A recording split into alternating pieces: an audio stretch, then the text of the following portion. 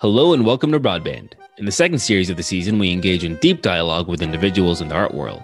I'll be introducing you to the professional accordionist, Alicia Jo Straka, the visual artist and historian, Sema Arafai, and the published author, Blake Vanier. It has been one of my biggest struggles, the relationship between myself as an artist and money, because your value is pretty directly correlating to your value as a person. Listen to the second 3-episode series of season 1 titled The Artist's Dilemma. Art in Kuwait, it's currently being challenged by a lot of artists, and it gives me great pleasure to see that because it trains the human eye to look at beauty in a different way. So do you think about how your story affects your reader's brain? But I think about how it affects their mind.